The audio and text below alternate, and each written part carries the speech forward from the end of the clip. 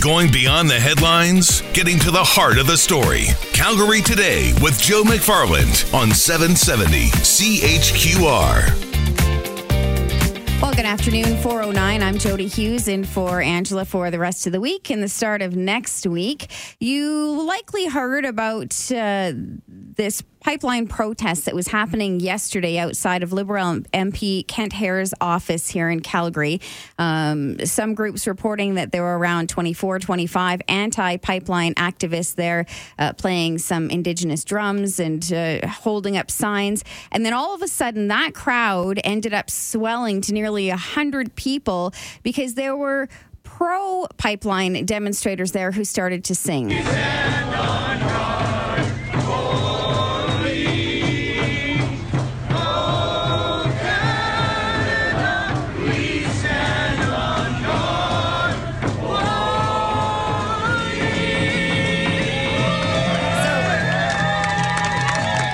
You get the feeling of what was going on down there. I wanted to welcome to the program Brett Wilson. Earlier I called you Mr. Wilson. I apologize for calling you I can Mr. live with Mr. Brett Wilson, but Mr. Wilson's my father.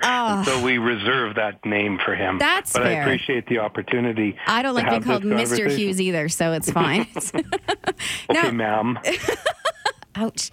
So, Brett, let's talk a little bit about this. I mean, this is a discussion you've been having, I'm sure, everywhere you go, but we're certainly able to see it from the outside on places like Twitter. You've been quite clear in your stance on being pro-Alberta. What do you make of starting to see, I feel like it's some pushback to some of these pipeline protesters? Well, sure. And in the noise that you shared, the sounds of that experience, we heard a bunch of people singing off-key, and we heard a bunch of drums being beat out of rhythm. So it's amateurs coming out to do what they can.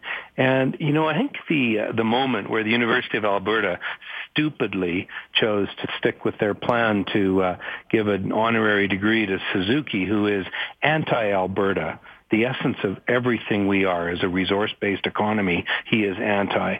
He wants the oil left in the ground, et cetera, et cetera. So University of Alberta gives him an honorary doctorate. What that did was wake up a silent majority. 36 million people go to work every day believing that the government will make responsible, thoughtful decisions.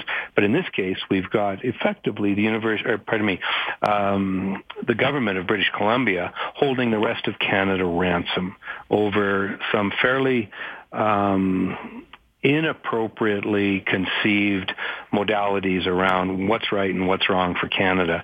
And we do have a process in Canada. It's been followed. It's been followed carefully, and now BC's trying to interrupt all of that. And of course, Suzuki becomes a lightning rod for anything that's about BC interrupting Alberta. So it's a gong show that's kind of escalated, and for the first time in my lifetime, we've got people coming out to protest in favor of infrastructure as opposed to the traditional opposed. And I kind of like seeing that. It's kind of putting a new spin on the protester, isn't it? And I think you're one of the first ones to really, hone in on that link between Suzuki and what that says for Albertans, because I think something like that could have easily just flown by without many people realizing that the significant link between Suzuki and what it's saying for us and our economy in this particular situation. Well, for a decade or more, Suzuki has been constantly slapping us. And we know Suzuki's funded through the Rockefeller Foundation, through Tides Foundation, U.S. oil interests, U.S. environmentalists, who are really, in a very faux or disingenuous way, trying to shut down the Canadian oil and gas industry or keep our pipelines at bay so that they can trap our oil. We are ultimately the friendliest and most reliable, safe source of energy for the United States. And while Canada has been held in terms of its oil production 2.5-3 million barrels a day for the last decade, over that same time frame, the U.S. has grown from 2.5-3 million to almost 10 million barrels a day. And so while the anti-environmental or pro-environmental, depending on how you think of their arguments, but while that movement has done everything they can to undermine Canada's energy industry, the U.S. industry in their own backyard has exploded. And I don't mean exploded bad. bad. It's growing, and they've captured world market. The same thing with Tidewater access that we're trying for in terms of Energy East, which failed, and now, of course, Trans Mountain's Kinder Morgan's Trans Mountain, or I guess it's Government of Canada's Trans Mountain pipeline project. Well, in a sense, then it's all of ours. We're seeing some interesting perspectives too. It's very difficult, I think, to wade through everything that's coming in and know what is legitimately a concern and what isn't. When you hear, oh, well, this group is really upset about it, then you'll hear from folks from that particular group who have a stake in it and say, no, we're not upset about it. So, it's hard, I think, for the average person to sort of cut through the middle and find out, where should I stand? Where should I be outraged? Where should I, plant my flag on this one? But I think in Alberta, we've known for a while. I think it just gets confusing for the folks outside of our province. Well, and there's so many different platforms in British Columbia. Are they protecting the coastline? Are they limiting tanker traffic? Do they care about the fact that BC or Vancouver has the largest port in the world shipping coal to China? Do they care about the fact that there's a new pipeline being built to bring jet fuel from Korea to service Vancouver's airport? Do they plan to bring oil by ferry across if Alberta ends up choking supply of oil? I mean, there's so many conflicting interests and discombobulated conversations. It's kind of amusing to note that we've got First Nations leaders in BC saying we need to be unanimous in order to approve a pipeline. Of course, the people along the pipeline who've signed employment agreements, royalty agreements, passage agreements are saying, no, we don't need the input from the other bands. So the First Nations are quite divided in terms of how they want to approach this. And that adds to the confusion because there's nothing thoughtful in an argument where one party says we all have to agree and another says we don't even need your input. So that's confusing. It can be, for sure.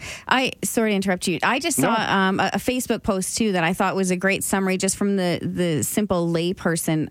One guy, Randy, posted looking for some clarification from my Facebook friends. Am I correct in understanding that as a tax-paying Canadian citizen, I just spent $4.5 billion on a pipeline that all Canadians, tax-paying and otherwise, will own, and I'll also be helping to fund the additional $7.5 billion required to finish it. Then, as a tax-paying resident of BC, I'm paying a legal team to stop construction of the pipeline I just bought, and back to the Canadian citizen part, I'm paying a legal team to defend the lawsuit I'm funding as a resident, and it goes on and on. But it's kind of it makes a valid point that, if you're sitting in certain chairs, it must feel like you're trying to stop your own wedding from happening. Well, British Columbia has gone to court to stop the pipeline, and now British Columbia has gone to court to ensure that there is still a pipeline. In other words, they don't want more oil, but they want enough oil. And so they've got two court cases going at the same time. They're spending money like mad banshees, and none of it's logical. And that's the shame of it all. We've got two parties who have got a tenuous thread on power. They've got 1 seat more than the opposition. Maybe it's 2. And what that really means is there's 2 individuals sitting in the Parliament of British Columbia who effectively control hundreds of millions of dollars of legal fees and billions of dollars of investment capital for the benefit of Canada. It makes no sense. And this is where, call it the silent majority, is waking up. And David Suzuki has basically tasered Alberta and said, look at me, and the University of Alberta has played along. And by the way, the economic cost to Alberta, University of Alberta, will be massive. They very dismissively said, it's only a few people in downtown Calgary that care. No, they're discovering very quickly that it's a massive number of people with a massive investment historically in that university. I think Turpin, the president of the university, will ultimately lose his job over this fiasco. He is the fall guy, not Suzuki. Well, it will be interesting for sure. Brett, thank you for your time today. We always appreciate it. Look forward.